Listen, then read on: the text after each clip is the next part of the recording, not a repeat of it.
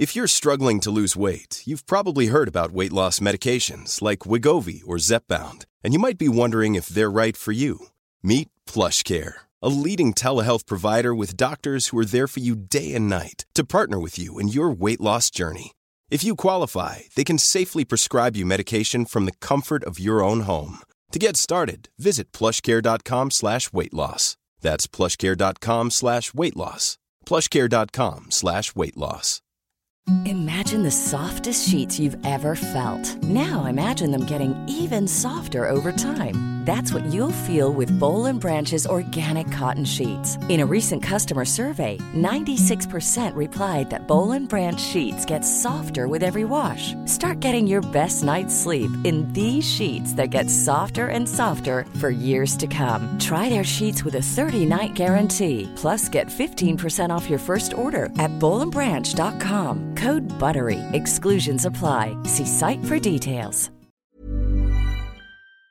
Hej allihopa och varmt välkomna till ett nytt avsnitt av Norrlands Päron, podden där vi snackar föräldraskap i Norrland. Jag hoppas att allt bara är bra med er. Själva både jag och Hampus har haft feber i helgen, och när båda föräldrarna har feber och man har 3 pigga barn så blir det inte så mycket vila som man har behövt. Så ni kanske hör på min röst att jag är lite hes. Som tur är så spelades det här avsnittet in när vi var iväg på en roadtrip, så min röst är betydligt bättre i själva avsnittet. Och under vår resa i Norrland så åkte vi på smala vägar, guppiga vägar, ja, klassiska Norrlandsvägar helt enkelt. Därför är jag så extra glad över att det här avsnittet är sponsrat av just Be Safe. Be Safe stolar har flera gånger vunnit Bäst i test, och vi fick pröva på dessa under vår Norrlandsresa. Unni fick åka i en modell som heter Easy Modular RFI Size, och dessutom fick vi pröva på deras limited edition-utförande som heter Mountain Melange. Och det som är speciellt med den är att den är inspirerad av de skandinaviska fjällen. Och under våra resa så fick vi se fjäll och berg och skogar och så mycket fin natur som det faktiskt finns runt om i Norrland. Och därför kändes det extra kul att ha en stol som matchade den här fina naturen. Det jag gillar med Unnis stol är att det är stora breda axelband som liksom kramar om henne ordentligt så att det känns att hon verkligen sitter säkert. Det finns också ett huvudskydd som gör att hon sitter jättebra, och om hon somnar så tappar hon inte ner huvudet. Det här huvudskyddet går dessutom att justera så att det kan växa med henne så att det alltid sitter lika bra. Och det absolut bästa med stolen är att det går att tippa stolen. Så när Unni somnade under våra resor så var det bara att fälla ner stolen så att hon låg lite bekvämare men fortfarande åker riktigt säkert.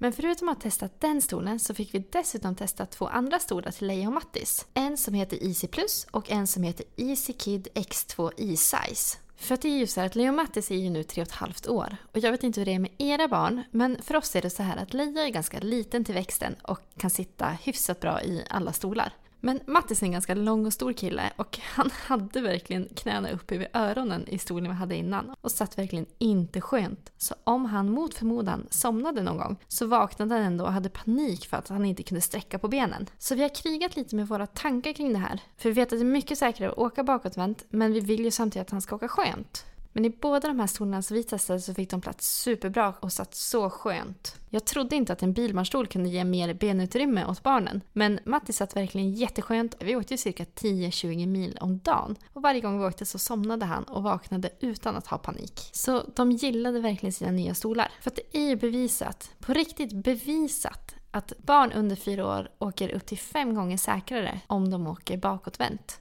Nu känns det därför så himla skönt för oss att vi har hittat stolar där alla barnen kan åka både säkert och skönt. Det finns så himla mycket jag skulle vilja prata om i det här ämnet, om hur man får sina barn att åka säkert om någon gång olyckan skulle vara framme. Men om ni vill veta ännu mer så kan ni gå in på min blogg, jenneli.com. Där har jag listat 5 saker som jag i det här samarbetet har fått reda på kan göra att barnen åker ännu säkrare, som jag faktiskt inte hade en aning om innan. Och kommer ni inte ihåg alla namn som jag pratade om, vilka modeller vi har fått testat, så länkar jag också in dem där. Vill ni fortsätta hålla lite koll och få bra tips kring säkerhet i bilen, så glöm inte att gå in och följa Be Safe på Instagram. Där heter de Be Safe Sverige. Till sist vill jag också bara tacka Lek i Östersund för att de hjälpte mig montera de här stolarna. För att det är ju en sån sak som jag alltid är så nervös över att det ska bli fel. Det är ju också väldigt viktigt att stolarna är rätt monterade. Men när de hjälpte mig med det här så visade de också att Be Safe-stolarna har indikatorer som lyser rött om det är så att stolen är felmonterad.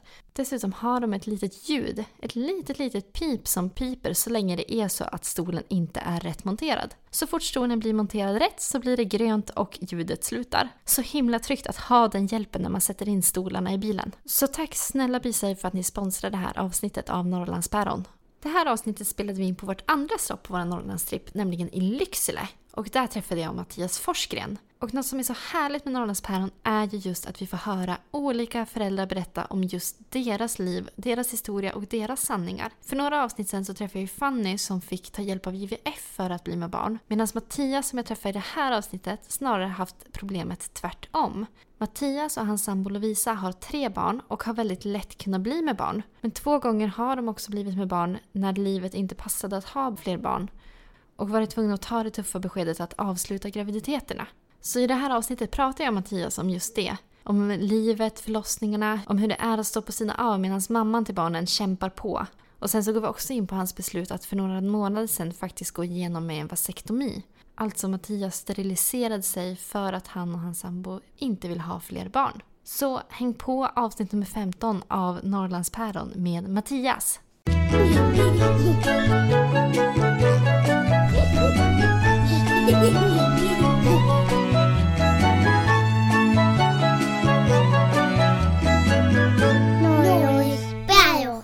Hej Mattias! Hej!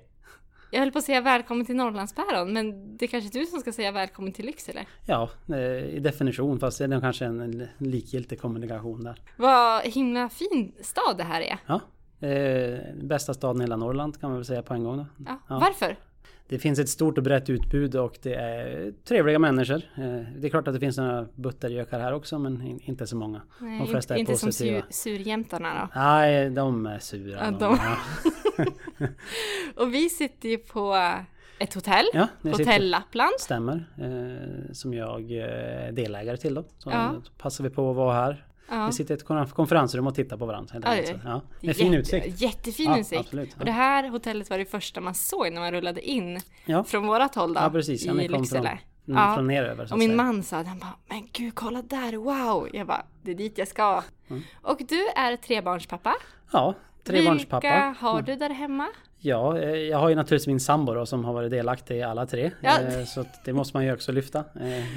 Hon får vara först. Ja, hon får vara först. Det förtjänar hon tycker jag. Sen har vi ju äldsta. Och vad heter hon? Hon heter Lovisa From. Och det är väl hon som har fått mig hit idag, höll jag på att säga. Det är det? Ja, precis. Ja, hon skrev något inlägg på någon blogg där som hon har. Så att, sen så skrev jag också ett då, helt enkelt. Och sen så jag tyckte att det behövde lyftas lite viktiga punkter. Och så vidare. Men sen har vi äldsta dottern. Det är Lovelia heter hon. Hon är 5 år. Och sen har vi Meleia som är 4 och Colin som är då 1. Så att 3 stycken galningar brukar jag kalla. Är det full fart hemma? Det är nog ganska full fart hemma faktiskt. Det är jag beredd att hålla med. Men det är nog grabben där, han som är yngst. Han är nog mest fartig. Han har inget vett än i nuläget i alla fall. Han fyller snart 2 så det är full fart. Ja, då förstår jag. Ja. Men dina döttrar är ju född väldigt tidigt ändå. Ja, precis. Ja, det är ungefär 15 år emellan. Eller 15, inte år. Månader så att säga. Ja, 15 månader emellan. Så det är så här Suedo-tvillingar då så att säga.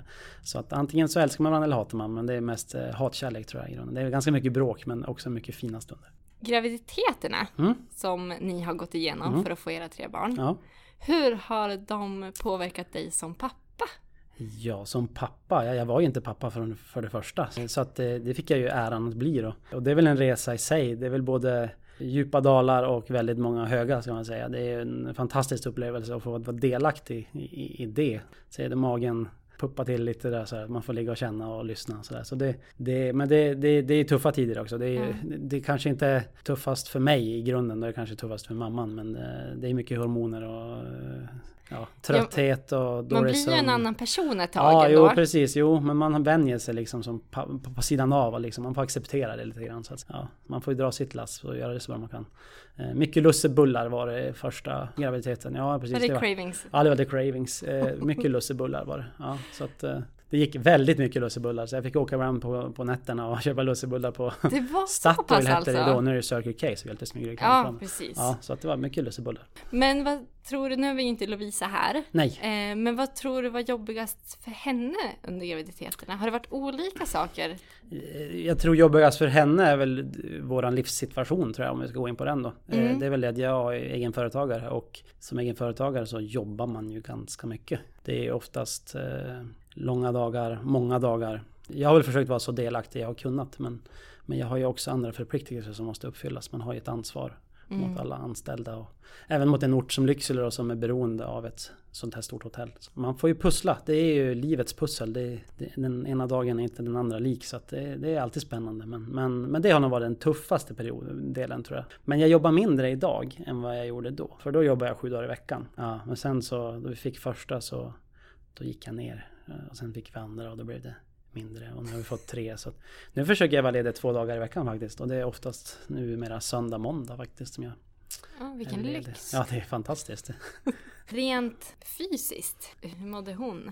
Ja, det är klart, hon har ju mått dåligt. Hon har haft ganska tuffa graviditeter så att hon har mått dåligt. Fysiskt har det inte varit någonting på de 2 första graviditeterna, kan jag säga. Då var det nog ganska bra. Men det var just illamåendet som hon fick väl ta några sådana här, jag vet inte vad det heter. Några tabletter för att kunna liksom ta sig upp på sängen och inte kräkas. Typ, lite så. Tredje graviditeten var nog värst. Men det är lite olika det där om det är kille eller tjej, tror jag. Jag har bara fått den berättat för mig. Så att jag var nog ganska säker på att det var en kille den här tredje gången. Så att, för att det stack ut så mycket? Ja, det var mer att då var det riktigt jobbigt för hon. Ja. Alltså, jag vet inte, de säger något om sega 3an också. Jag vet inte heller riktigt. Men det var... Jag har aldrig hört talas om det. Nej, Sega 3an. Nej, jag har hört någonting om det i alla fall. Ja, Sega 3an. Ja, du får googla på den. Ja, jag måste göra det. Ja. Nu måste vi bara ta och skaffa den webbadressen, sega3an.se. Ja, hugg den. Jag bjuder på det. Nej, så att, men det var stor skillnad på tjej och kille, just graviditeterna. För att de andra 2 första var ganska lika. Det var ett hackos på den andra dock. Men tredje så var det riktigt tufft. Då var det mycket så här foglossningar och alltså, då hade hon riktigt jobbigt. Och ni har ju gått igenom 3 förlossningar. 3 förlossningar, ja. Och den andra var inte den andra lik, så kan man säga. Nej, så att... Kommer du ihåg alla 3? Ja, jag har ju suttit och försökt förbereda mig innan det här och försöka återskapa en bild. En förlossning är ju, det är inte jobbigt för mig egentligen. Det är mer jobbigt för den som ska utföra själva delen. Men man är ändå delaktig och gör så gott man kan. Och jag är en sån människa som alltid utvärderar mig själv efter jag har gjort någonting. Så att första förlossningen så var jag en superhjälte, tycker jag. Inte jämfört med Lovisa som fick ut ungen och så där. Men det var ett bra stöd. Ja, då kände jag att det här gick bra. Ja. Men det var första gången, allting var nytt. Jag hade fått rådet av en massa kompisar, titta inte ner. Vad du än gör, titta inte ner. Höll du det? Det var ju det.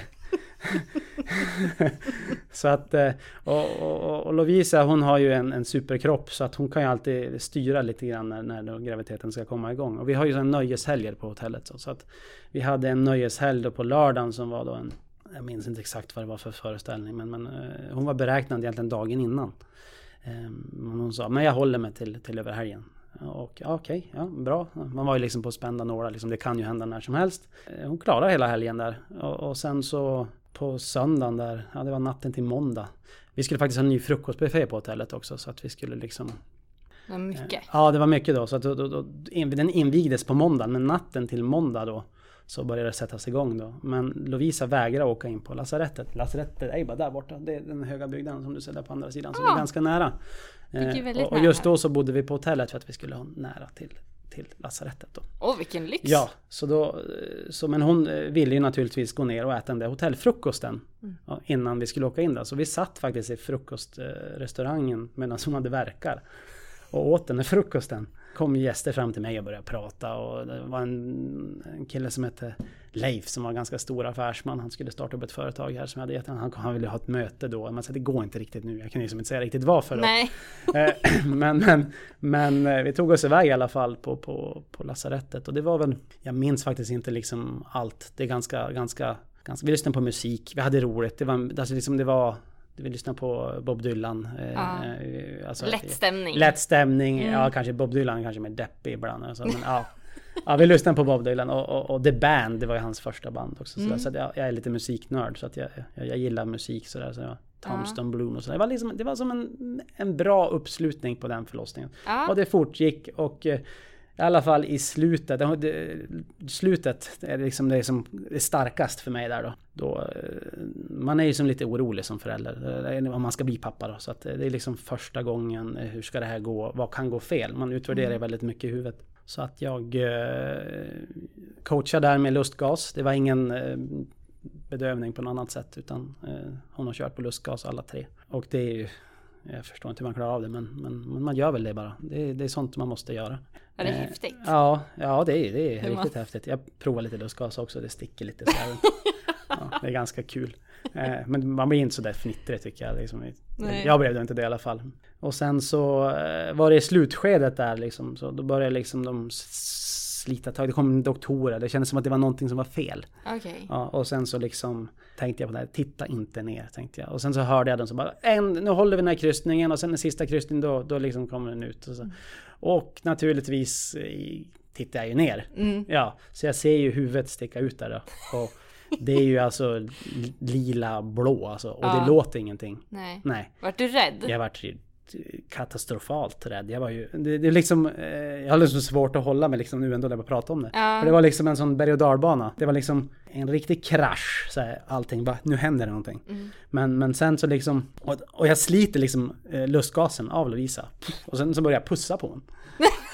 Och jag fattar ingenting vad jag håller på. Jag var helt... Det var din reaktion. Det var min reaktion, ja precis. Liksom, för jag trodde det var någonting fel. För ungen skriker inte, med huvudet sticker ut. Och det här känns ju som en evighet just då. Till slut så börjar ungen skrika, för den kom ut. Och då vänder ju det där då. Så jag var ju en hel katastrof. Jag grinade ju, hon grinade, men jag grinade. Och så där höll det på ungefär 2 månader efteråt. Jaha. Alltså jag grinade hela... nej men hon var ju lugn. Jaha. Det var ju jag som var så här förlossnings... vad heter det? Depression. Ja, inte depression. Baby blues. Ja, precis. Jag var helt... Någon kom... Hur är det? Och jag började bara grina. Ja. Nej men alltså, det var helt... Ja, det var jätte... Det var en för att konstig... man hör ju mycket om att kvinnorna reagerar så, alltså hormoner som kommer igång och allt omkring. Nej men det var jag tog allt det. Du tog det. Jag sög den och sen, men det var en fantastisk upplevelse, så kan man säga. Så att det är väl egentligen första förlossningen man minst starkast, eftersom det var första gången och sådär. Så precis, allt var nytt. Så att allt var nytt och man var verkligen på tårna. Så man hade ju stått sådär med böjd rygg i flera timmar. Och sen skulle man då räta på den där ryggen. Det minns jag gjorde ont. Men man kan ju inte gnälla. Nej. Vad ska jag gnälla för det för?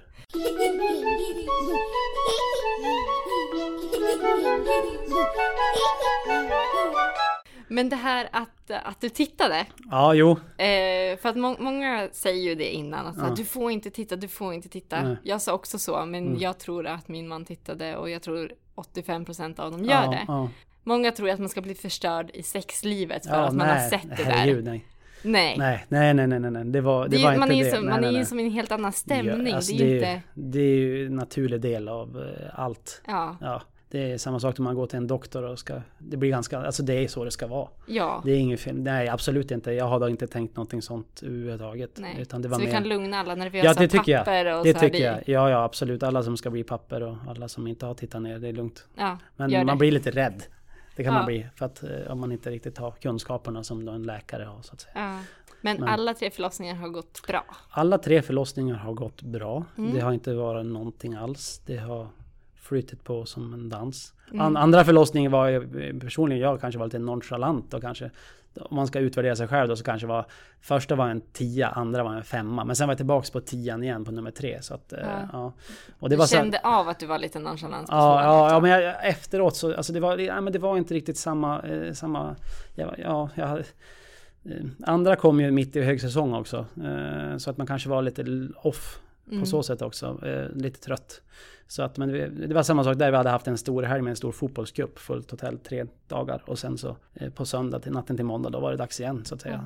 Och sen tredje då var det ju även där nyårsafton. Vi var beräknat 26 december tror jag, men det var ju stor helg på nyårsafton, då måste jag ju också jobba. Men då jag kom hem på nyårsnatten där, typ 1:30, så la jag mig i sängen och sen en timme senare så knackade det på axeln, så var det dags. Så att, Lovisa är grym på att planera förlossningar. Hon är bra på Så nu är det okej. Ja, det kan vara någon spänning kanske och sen slappnar man av och nu är det dags. Så att, ja.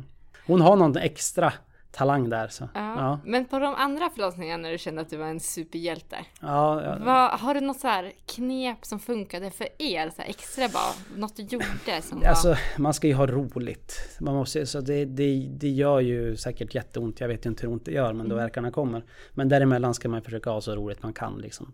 Prata, spela kort. Vad man tycker det är roligt förstås. Man kanske har andra grejer man tycker är kul. Vi spelade kort också. Jag hade tagit med smoothies som jag hade gjort hemma. Och det kan ju bli en utdragen process. Första var väl längst egentligen. De andra 2 gick nog ganska snabbt. Man hann inte riktigt med, skulle jag säga. Men vi spelar musik. Jag är ganska spexig. Kan man säga så. Jag tycker om att ha roligt. Ja, så jag skojar väl ganska mycket. Vi skojar, men vi har en bra relation humormässigt. Vi är lika vi har lika dålig humor. Och det funkade liksom även i verkarbetet? Ja, absolut. Du var inte sur på dig? Nej, absolut inte. Nej, herregud. Nej, jag tror hon aldrig blivit arg på mig på någon förlossning faktiskt. Nej, det tror jag inte. Hon har inte skrikit eller skällt på mig. Hon vill ha mer att jag skulle vara där som stöd på sådär. Så att nej, men sen så finns ju andra liksom badkar och sånt där också. Man har turen att få ett sånt och sådär. Så jag har haft tur en gång tror jag, eller kanske 2. Fått ett badkar så det underlättar på så sätt. Då får man ju bada lite grann och sådär. Och massera och trycka på ryggen och sådär. Det blir liksom det finns ju bollar man kan sitta på också. Ja, den gillade jag, bollen. Så det är mer om att vara ett stöd och finnas där och hjälpa till. Och sen så försöka kanske prata om annat än just det som är på väg att hända kanske. För att det lägger fullt fokus på det, då blir det kanske så för allvarligt i sak. Jag vet inte. Man ska ha roligt tycker jag. Det är mitt tips. Och efter 3 barn så började någon av er prata om vad heter det för kvinnor? Vasektomi heter det både för kvinnor och killar och tjej tror jag. Ja, gör det. Så, man kan väl säga sterilisering eller man kan säga vad man vill. Liksom. Det finns många benämningar. Hur kom det på tal? Alltså, efter vi fick först Lovelia och sen Mileia ganska tätt så blev vi faktiskt gravid en gång till. Precis efter egentligen, ungefär samma. Och det är som att jag behöver bara peta på hon så kommer en unge i magen lite grann. Så vi har den turen. Ja, det är inte alla som har det, men vi har väldigt enkelt för att bli med barn. Och det ska man väl vara tacksam för. Men den 3:e gången, efter de 2 barn så fick vi då en till graviditet som sagt. Men då var det liksom att jag jobbar fortfarande ganska mycket. Hon är själv, hon ska ta hand om 2 barn. Vi ska kunna ge dem tid, vi ska kunna ge dem all kärlek som de behöver. Vi kände inte att det fanns utrymme i vårt liv just då. Det var väl egentligen ett delat beslut, även fast jag egentligen inte ville. Men vi ville väl nog ändå. För att man måste ju ändå vara realistiskt. Så att det var ett jobbigt beslut så vi gjorde ju en abort där. Man minns ju fortfarande liksom hur det var. Ja, det gör det. Ja, herregud. Det är inte jobbigast för mig, för jag måste inte utföra själva delen utan hon får ju ta de där pillerna och åka hem och sen trycka upp de där pillerna där de ska. Och det är ju... Men var det jobbigt psykiskt? Ja, det tyckte jag. Då man har barn, då man vet vad man kan få för någonting, då tär det nog mer än om man inte har barn. Då är det nog kanske ett enklare grej. Det är ingenting jag rekommenderar alls att ens behöva göra. Jag kommer ihåg, det var min största rädsla när vi fick tvillingarna, när de var små. Så var det min absolut största rädsla var att jag skulle bli med barn.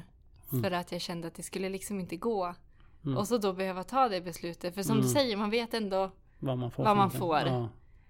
Så man känner sig väldigt dålig som människa egentligen, den som behöver komma dit. Alltså man har ju som en skuld som man bär på där. Det är klart att det är ett tag sedan nu, så man går inte att tänka på det på samma sätt. Men just då så var det en tuff tid psykiskt faktiskt. Det var inget roligt. Och sen så, både jag har 3 systrar, Lovisa har 4 syskon, så vi är ganska stora familjer. Så jag sa, antingen ska vi ha 3 eller 6, vi kan inte ha 4 eller 5. Då liksom kopierar vi, så att det är lite konstigt. Så på skämt då som mest. Men vi fick ju liksom då ett litet andrum där mellan den aborten och sen då nästa graviditet. Lovisa, hon tål inte preventivmedel. Vi har prövat egentligen allt, alltså spiral, alltså allt. Det funkar inte. Trycka i sig en massa gifter är väl ingenting heller som man vill att någon man tycker om ska behöva göra. Och sen så då fick vi då Colin då 1 januari i fjol. Så att han fyller snart 2. Och efter det så, det var ju en kille då. Han hade liksom en snopp när han kom ut. Alltså det var ju, så det var ju kul. Det var också en grej, jag är ju lite speciell. Lovisa, på de 2 första barnen har vi alltid liksom fått veta förväg vad det ska bli för någonting. Vi har tagit reda på det. Så att, men på 3:e så ville inte Lovisa det. Och då får man ju acceptera det. Hade du velat? Ja, jag ville ju. Jag tyckte av praktiska skäl. Man kan köpa grejer. Alltså det är mycket enklare. Men då gick jag med på det här då, naturligtvis. Men jag är lite småtjurig och sådär. Så att jag låg ju då på nätterna ibland och kika på såna här YouTube-klipp då, hur man kunde se då om det var en kille eller tjej på ultraljudet. Ja, du var så nyfiken. Ja, precis. Jag har säkert 8 timmars YouTube-studier om ultraljud, kan jag väl säga. Så man kanske kan komma med ultraljudsbilder till dig? Ja, det var ju ett tag sedan nu då, men jag hade i alla fall en övergripande koll. Så att då vi gick in där och gjorde ultraljud så såg jag faktiskt att det var en kille. Jag var inte säker. Det kunde jag inte. Jag menar 8 timmars YouTube-studier. Det är ganska osäkert. Men jag såg verkligen att det var en liten grej där. Så att jag kände på mig det där. Så jag var ganska säker hela vägen. Men ändå osäker. Men då han kom ut där så hade han ju en pillesnopp. Så att det var ju fantastiskt på så sätt. Det hade inte spelat någon roll om det hade varit en tjej heller. Nej. Av praktiska skäl hade det varit bättre, för då hade vi redan köpt allting. Ja, men precis. Ja, så att på så sätt så... Men det är ändå spännande, för man har ju olika utmaningar med olika könsroller i samhället. Så är det. Så är det. Men tjejer är ju relativt lugna jämfört med killar i alla fall. Den erfarenhet jag har, så kan man säga. Tycker du? Ja, jo. Minnet tvärtom. Nej, vi kallar han Crazy Colin. Han är helt... han har inga spärrar alls, han bara kör.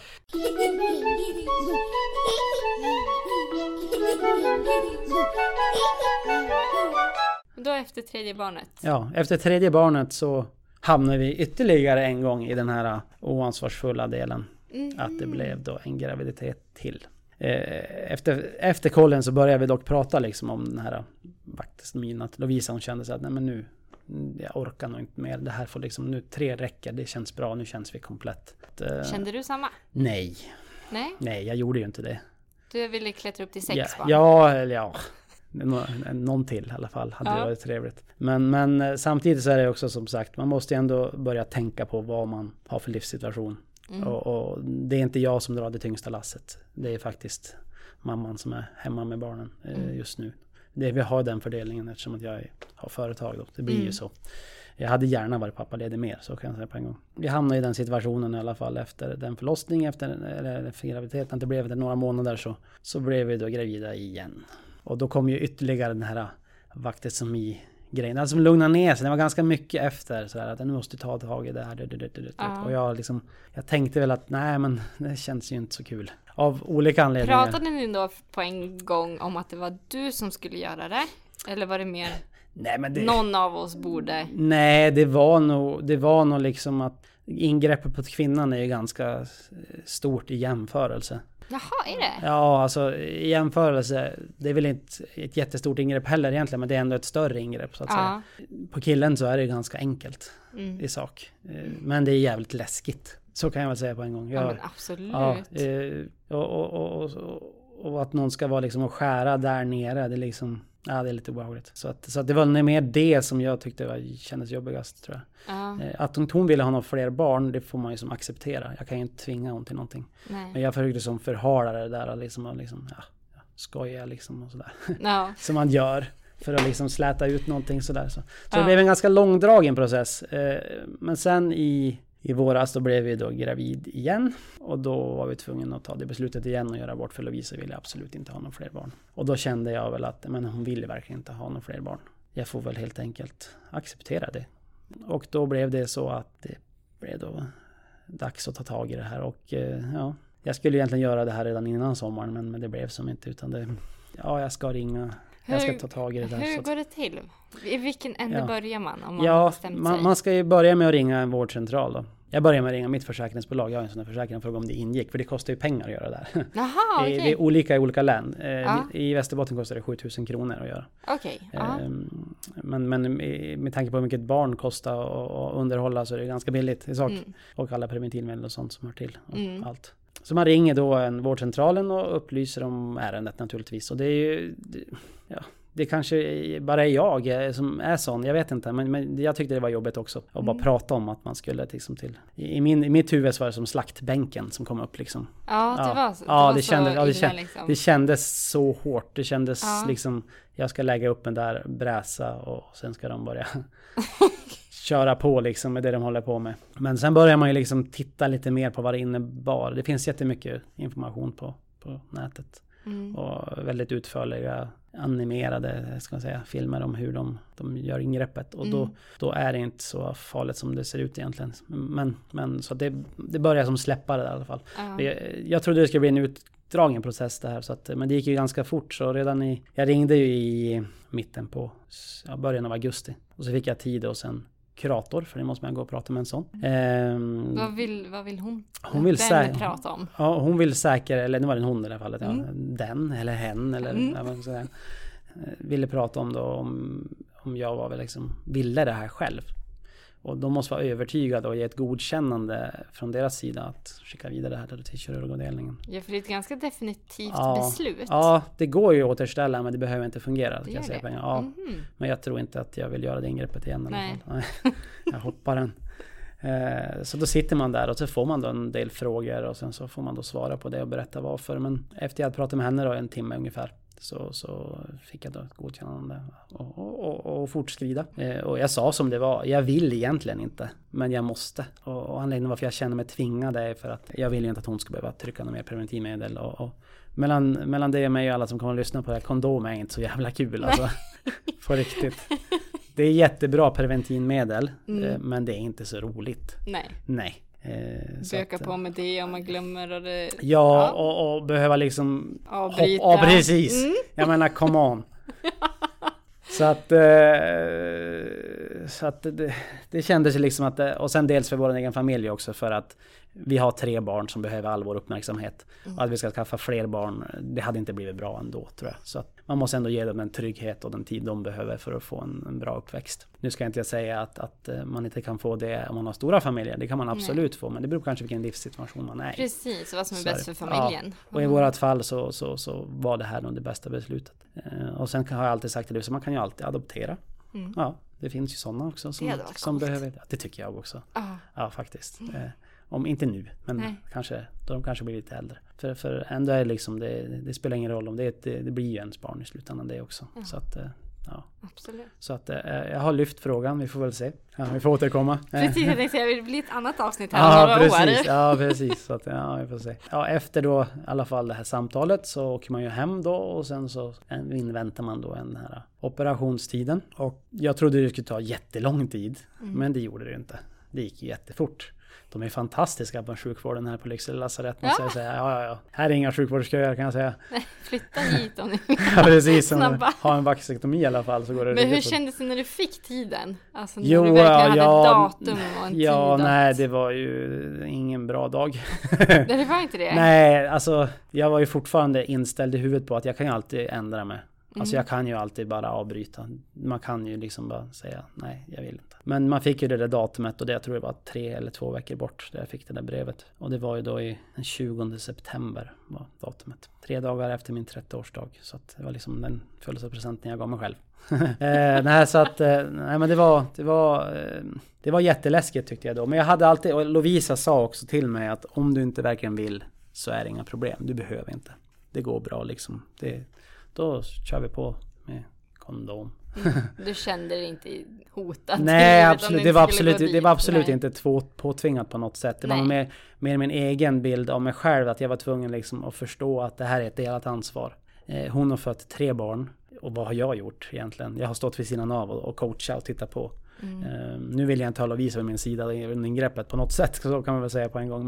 Men ändå liksom det var min tur att kliva fram och ta den bollen. Då kändes det enklare. Att det kändes som att det var liksom det här, jag gör det här för våran skull. Fan vad jag är bra liksom. Men ändå jätteläskigt. Ja, dagen innan så var man ju lite sådär spänd, men man gick och la sig och sov och sen var morgonen klev man upp och sen så vi tog faktiskt och sov på natthotellet då också, så jag gick härifrån över till andra sidan. En morgonpromenad mot domedagen. The final cut. Så kom jag in där då och anmälde mig och sen så så säger hon då, där jag minns vad hon sa. Ja, för jag skulle till en avdelning. Och så, ja, men vart ska jag gå då? Ja, men det står fel i pappret. Vi har gjort det lite enklare för er så ni slipper gå så mycket. Ja, tänkte jag.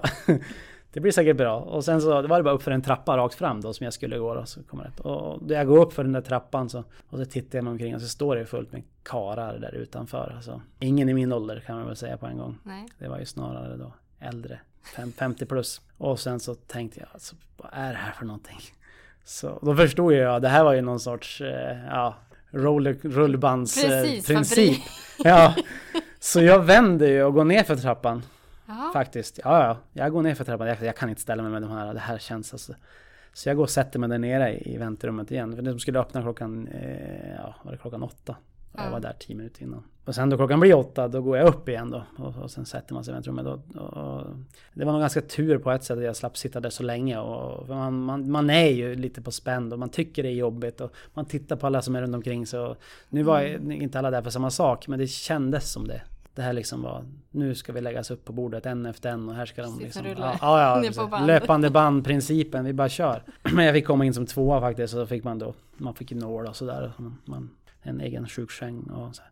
Oerhört sexiga engångskalsonger som man ser igenom och sådär riktigt lite som förlossningstrosor fast män då. Ja, jag förstår inte ens varför de kallar det kalsonger egentligen. För det var faktiskt, det var ju någonting du tog på den. Men det var ju liksom, allt, man såg allting liksom. Ja. Alltså det var ju bara för att hålla ihop grejerna kanske, jag vet inte. Och sen så får man då träffa en sjuksköterska som pratar med en och det är trevligt att säga. Men sen kommer ju då kirurgen. Och då ska man ju liksom bara, här är paketet liksom.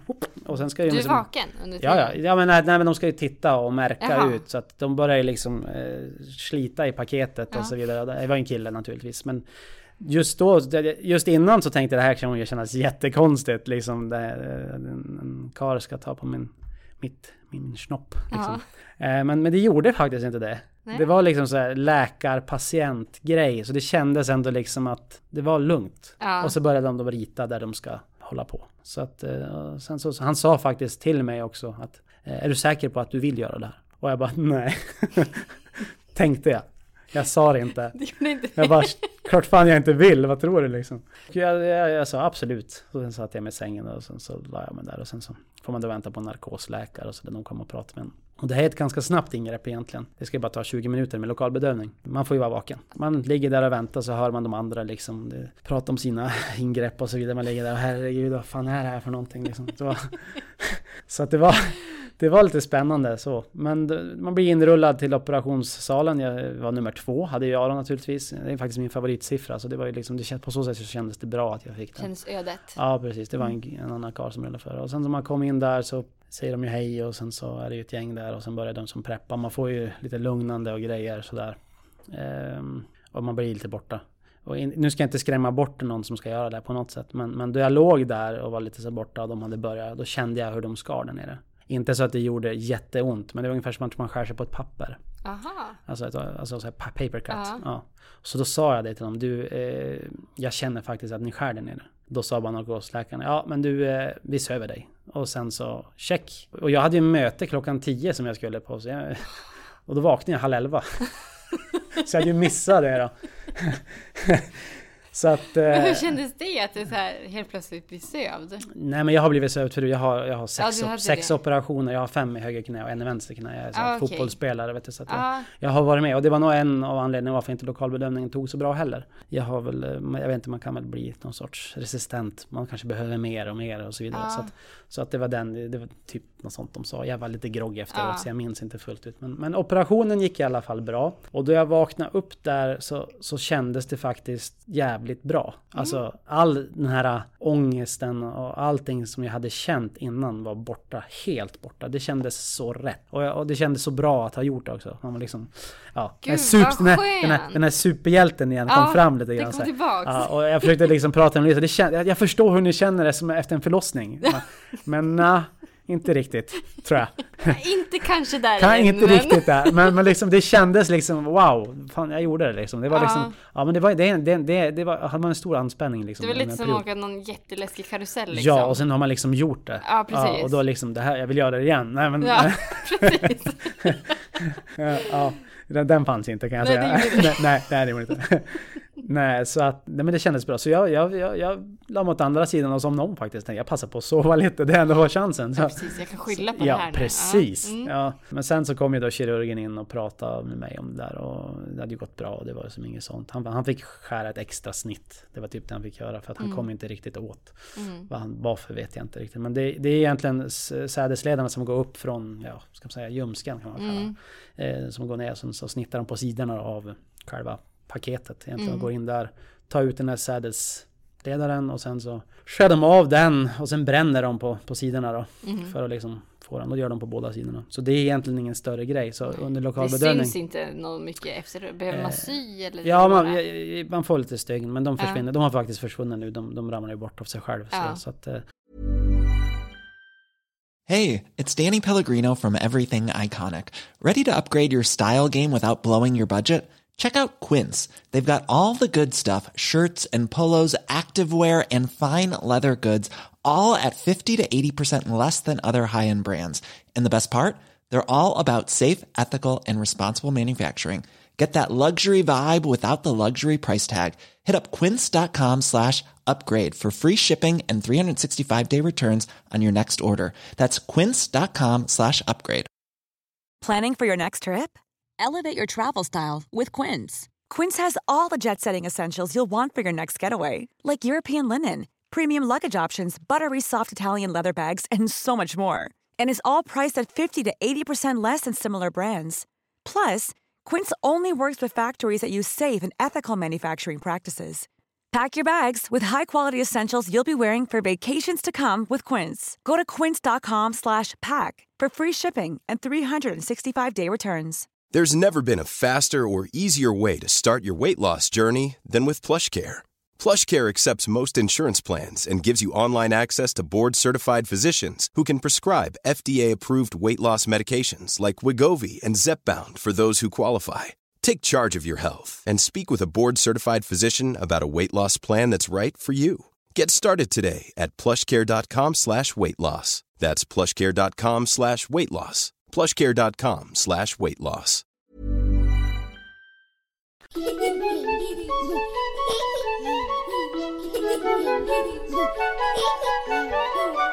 Till 99% så blir det inga komplikationer efteråt egentligen. Jag är ju som jag är, så att direkt efter operationen så går jag tillbaka på jobbet. Och sen så jobbar jag då hela dagen och även dagen efter. Man är ju lite sådär, det känns ju lite grann då man går och sådär. Det är väl inte jätteskönt efteråt, så kan man väl säga. Men man får ju värktabletter och sådär och så vidare. Men jag fick ju någon blödning då för att jag inte då kunde vara stilla i själva påsen så att säga. Så att den svalde upp. Så den blev ganska stor. Jag brukar säga kattfisk och sen så såg den ut, fast blå liksom. Och det var, kan jag säga, det var ganska smärtsamt. Så att det låter jättebra. Ja, det gjorde faktiskt jävligt ont. Ursäkta att jag svär på din podd. Men fick du någon feber eller? Nej, jag fick inte det, men jag körde på ändå. Jag är som jag är. Jag funkar ju så. Man kan inte, om man har företag, då är man inte hemma då man är sjuk. Nej. Det går dit ändå. Det är så det är. Och då var det så att jag körde som på. Men på helgen där så då, alltså det var inte bra. Alltså, det blev riktigt ont. Så men jag kämpade på till på tisdagen i alla fall.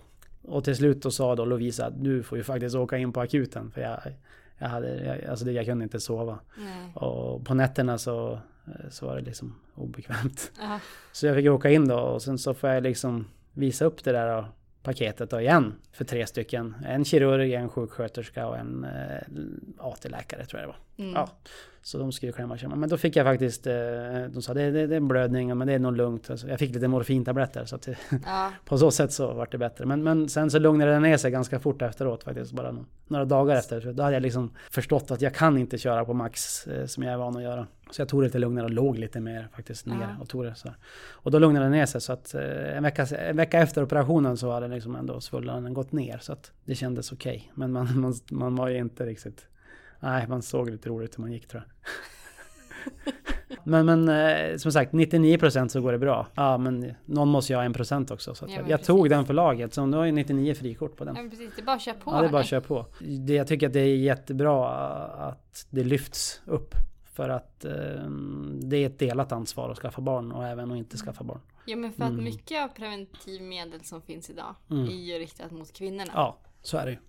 Det är väl typ kondom som är... Ja, den är väl minst gifter på då, kan man väl säga. Ja, så precis. Ja.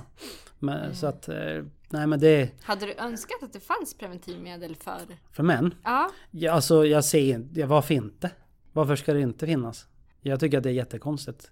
Men jag för mig att det finns något sorts... Men det kanske inte... Det kanske bara har läst någonstans. Jag vet inte. Men jag tror att det finns p-piller för män. Jag har för mig det, men jag kan inte säga att det finns. Jag vet inte om det går att få tag på i Sverige. Nej, men man kan ju importera kanske. Ja. Vi får starta något inget där. Rekommendera. Nej, inget rekommendera. Nej, men alltså... Jag skulle inte vilja trycka i mig en massa gifter liksom heller. Nej. Om jag ser till mig själv. Jag tar inte ens värktabletter av bara principsak. Men under vakcinemin tog jag dem, kan jag säga. Men annars, liksom, det ska mycket till innan jag tar en värktablett. Nej, jag tycker inte man behöver trycka i onödan. Det är inte bra. Nej. Så att, men man ska inte vara dumdristig heller, kan jag säga på en gång. Man ska ju ta om man liksom behöver. Precis. Så att jag tycker att det är ett samtal som man borde ta inom sin relation om man är klar med barn. För att det är inte någon stor grej egentligen. Och manligheten tar inte slut. Även fast man kanske inbillar det i huvudet. Nu så här i efterhand. Tror du att var du mest rädd för själva ingreppet? Eller var du mest nervös över att aldrig kunna få barn igen? Jag var nog mest rädd för ingreppet. Ja. För det andra var ju ändå redan bestämt. Det hade ju bearbetats i 1,5 år. Det är rädslan för att något ska gå fel. Att man inte ska kunna få upp den igen. För man säger så högt. Liksom. Det är sådana tankar som går. Att det ska bli någonting. Men det har ingenting med saken att göra. Alltså det är ingenting som inkräktar på någonting av det överhuvudtaget. Om de inte skär jävligt fel då. Men det får man hoppas att de inte gör. Nu har jag gjort ingreppet. Så jag kan ju sitta här och låta hur fantastiskt som helst kring det. Men det är inte så farligt. Alltså det är ganska enkelt. Och det går ganska fort. Och det är inte konstigt när man väl gör det. Och efteråt känns det faktiskt bra. I alla fall för min egen del gjorde det. När du hörde av dig till sjukvården. Hur blev du bemött där?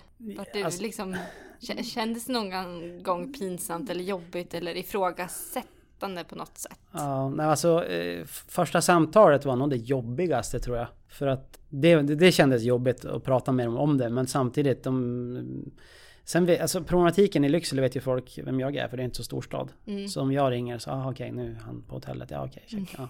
Så att på så sätt så det blir det som mer personligt, för att i en större stad så är det ju inte så. Men det är orelevant i sak. Men det kändes liksom... Absolut. Nej, alltså just i sak, så, principen är ju liksom att man ringer och man lämnar ut sig själv lite grann. Och det blir liksom... Det är väldigt privat, kan man tycka. Fast det borde inte vara väldigt privat, tycker jag. Jag tycker fler borde prata om det. Liksom. Det är naturligt. Och det är enkelt. Och som du var inne på så är det ju en liten stad. Ja.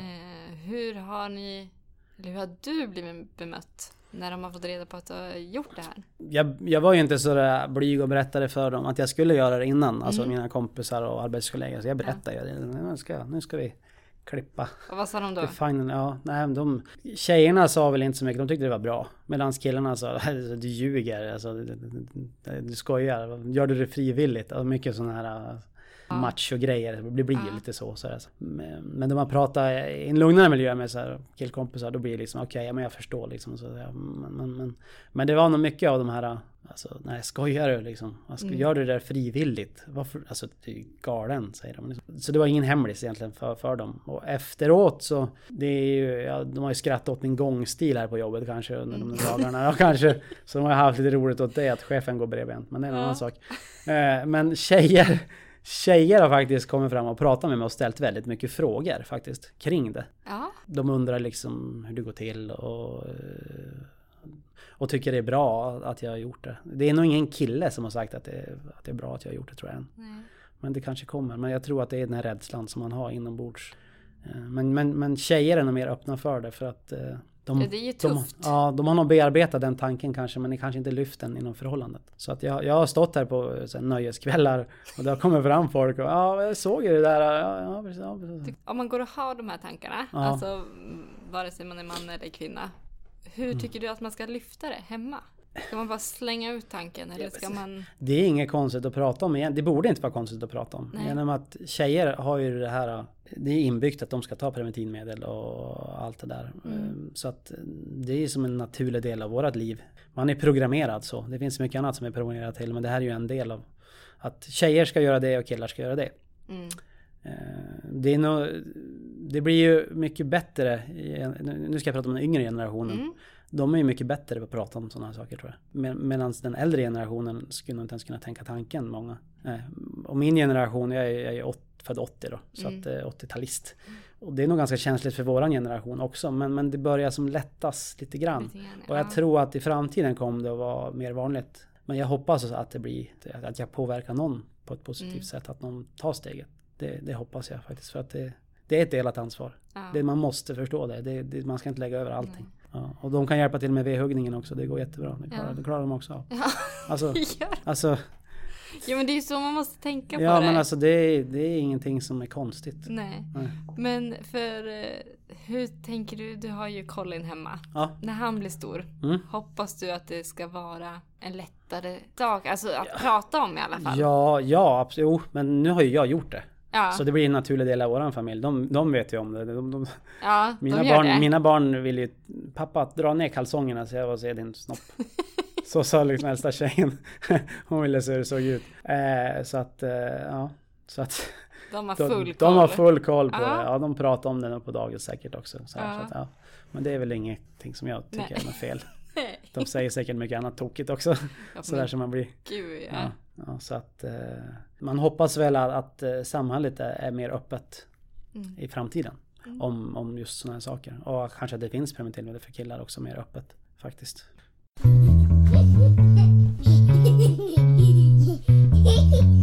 Veckans tips. Nu tänkte jag att det är dags att hoppa in på veckans tips. Ja, veckans tips. Vi pratade om det här innan lite grann och jag fick som en liten tänka till lite grann. Veckans tips. Då det gäller att umgås med mina barn så älskar de ju pyssel. Och nu är det ju perfekt pysselsäsong om man vill göra saker med naturen så att säga. Det är löv, kottar, pinnar, det ligger grejer överallt som är fint att titta på med alla färger och så vidare. Så att ut och plocka en massa kvistar, löv, allt du kan hitta och sen så lim är kul. Ja. Lim och sen målarfärg. Så måla, färg och natur. Och glitter. Ja, man måste ha glitter. Det går alltid hem. Så att hem och liksom bara släpp loss. Det tycker jag det är roligt. Tips. Perfekt inför höstlovet som kommer. Precis. Ja, kör. Kottar gillar jag. Mitt veckans tips är faktiskt sättet som jag hittade dig på. Ja. För att din sambo, Lovisa, har ju en blogg. Ja, det stämmer. Ja, precis. Jag har en fantastisk blogg. En fantastisk blogg har hon. Ja, men jag har ju varit inne och läst den nu inför det här. Och den är ju jättemysig. Ja, den är ärlig framförallt. Väldigt ärlig. Och jag älskar ärliga saker. Därav podden. Ja, precis. Att man ska kunna prata öppet om det. Och hon har ju också skrivit lite om sina tankar kring det här beslutet att inte få fler barn. Ja, precis. Och det finns väldigt närgående känslor i det hela. Nu är jag partisk, men hon är väldigt duktig på att skriva tycker jag. Det är hon. Ja, hon är jätteduktig. Jag har verkligen fastnat för hennes blogg. Så jag gör så till alla som vill kika in Lovisas blogg och hänga med er och er familj, ert liv. Ja. Så gå in på länken som jag lägger in i beskrivningen. Så hittar man till er. Vi har sällan tråkigt, så kan man säga. Ja. Om man vill liksom kontakta dig, hur kan man göra det lättast? Ja, jag jobbar ju på Hotell Lappland och jag är här ganska ofta. Så ni åker till Hotell Lappland? Ja, precis. Jag har en mail också. Ja, du har det? Ni har det här? Ja, absolut.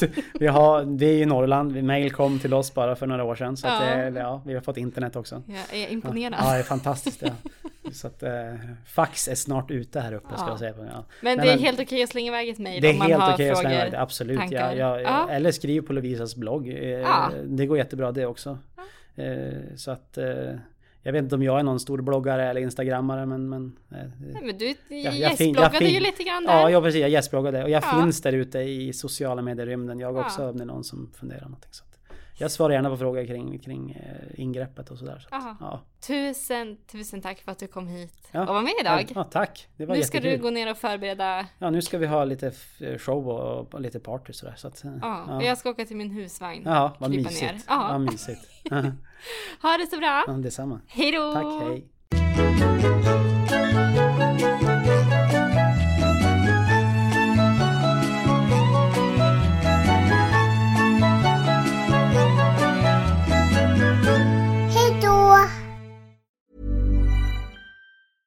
Imagine the softest sheets you've ever felt. Now imagine them getting even softer over time. That's what you'll feel with Boll & Branch's organic cotton sheets. In a recent customer survey, 96% replied that Boll & Branch sheets get softer with every wash. Start getting your best night's sleep in these sheets that get softer and softer for years to come. Try their sheets with a 30-night guarantee. Plus, get 15% off your first order at bollandbranch.com. Code BUTTERY. Exclusions apply. See site for details. Planning for your next trip? Elevate your travel style with Quince. Quince has all the jet-setting essentials you'll want for your next getaway, like European linen, premium luggage options, buttery soft Italian leather bags, and so much more. And is all priced at 50 to 80% less than similar brands. Plus, Quince only works with factories that use safe and ethical manufacturing practices. Pack your bags with high-quality essentials you'll be wearing for vacations to come with Quince. Go to quince.com/pack for free shipping and 365-day returns.